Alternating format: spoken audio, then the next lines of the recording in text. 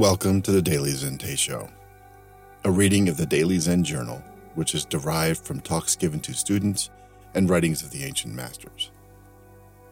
Each Teisho will feature text from a selected volume, followed by commentary. The Teisho is selected and interpreted by Ilana, scribe for Daily Zen.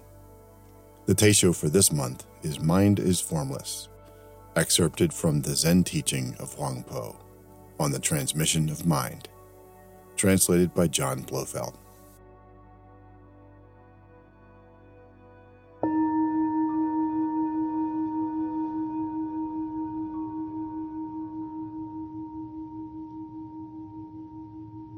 You people seek to measure all within the void, foot by foot and inch by inch.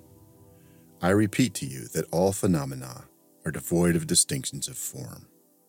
Intrinsically, they belong to that perfect tranquility which lies beyond the transitory sphere of form-producing activities. So all of them are coexistent with space and one with reality. Since no bodies possess real form, we speak of phenomena as void. And since mind is formless, we speak of the nature of all things as void. Moreover, none of the numerous doctrines has any existence outside your original mind. All this talk of Bodhi, Nirvana, the Absolute, the Buddha nature, Mahayana, Theravada, Bodhisattvas, and so on, is like taking autumn leaves for gold. To use the symbol of the closed fist, when it is opened, all beings, both gods and people, will perceive there is not a single thing inside. Therefore, it is written, "There's never been a single thing. Then where's defiling dust to cling?" If there's never been a single thing, past, present, and future are meaningless. So those who seek the way must enter it with the suddenness of a sword thrust. Full understanding of this must come before they can enter. Hence, though Bodhidharma traversed many countries on his way from India to China, he encountered only one man, the Venerable Ko, to whom he could silently transmit the mind seal, the seal of your own real mind. Phenomena are the seal of the mind, just as the latter is the seal of phenomena. Whatever mind is, so also are phenomena. Both are equally real and partake equally of the Dharma nature, which hangs in the void.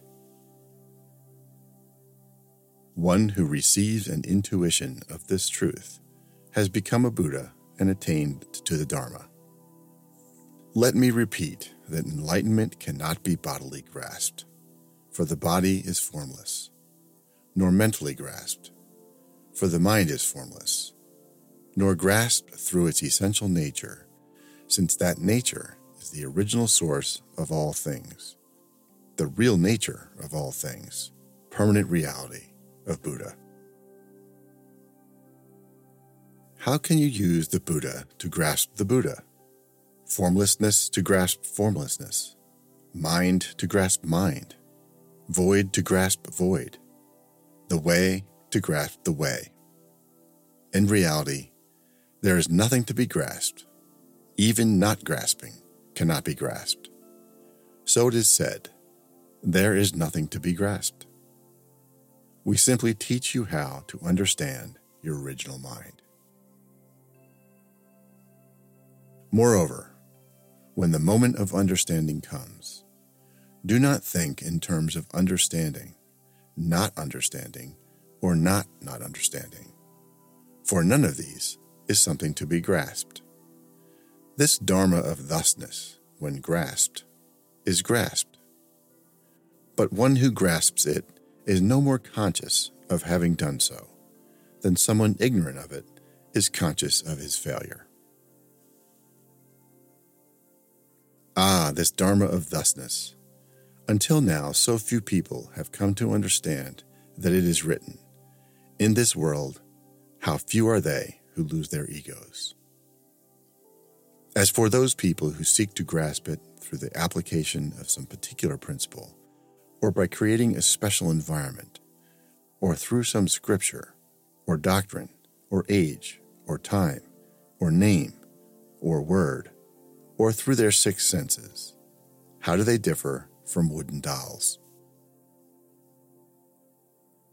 But if, unexpectedly, one person were to appear, one who formed no concept based on any name or form, I assure you that this person might be sought through world after world, always in vain.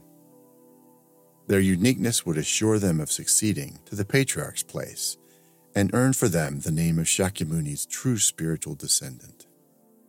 The conflicting aggregates of the ego self would have vanished, and they would indeed be that one.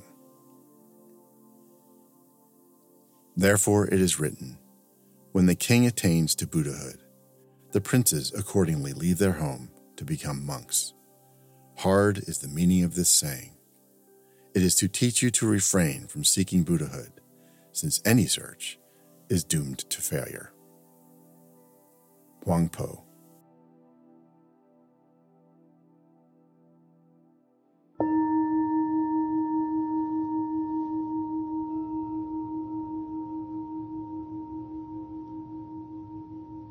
As beginners, to find our centered posture in sitting meditation, we move side to side, slowly and then back and forth, naturally coming to know our center.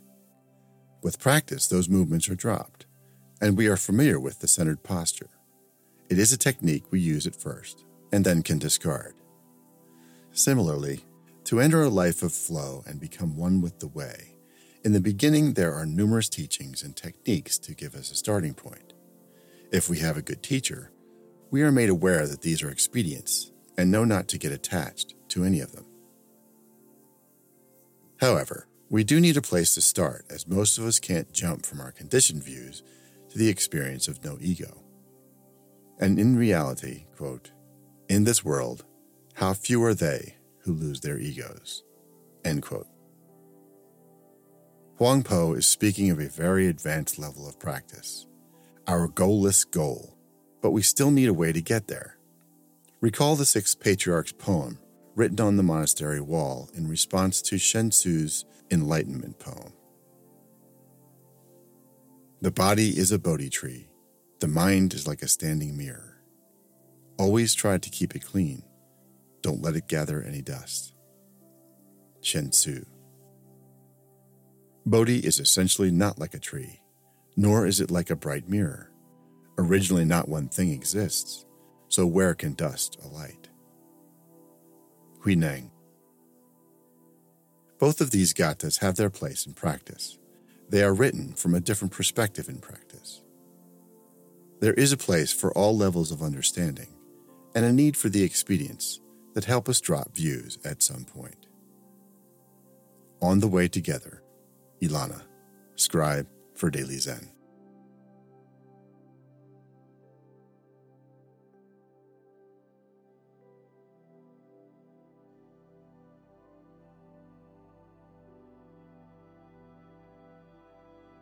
Recording and audio production by a longtime friend of Daily Zen. Music by Ashat Daniel Yan and Relaxing Time at pixabay.com. To learn about Daily Zen, read journals and quotes, donate, or see the artistry of Daily Zen, please visit dailyzen.com. Thank you for listening, and may your way be clear.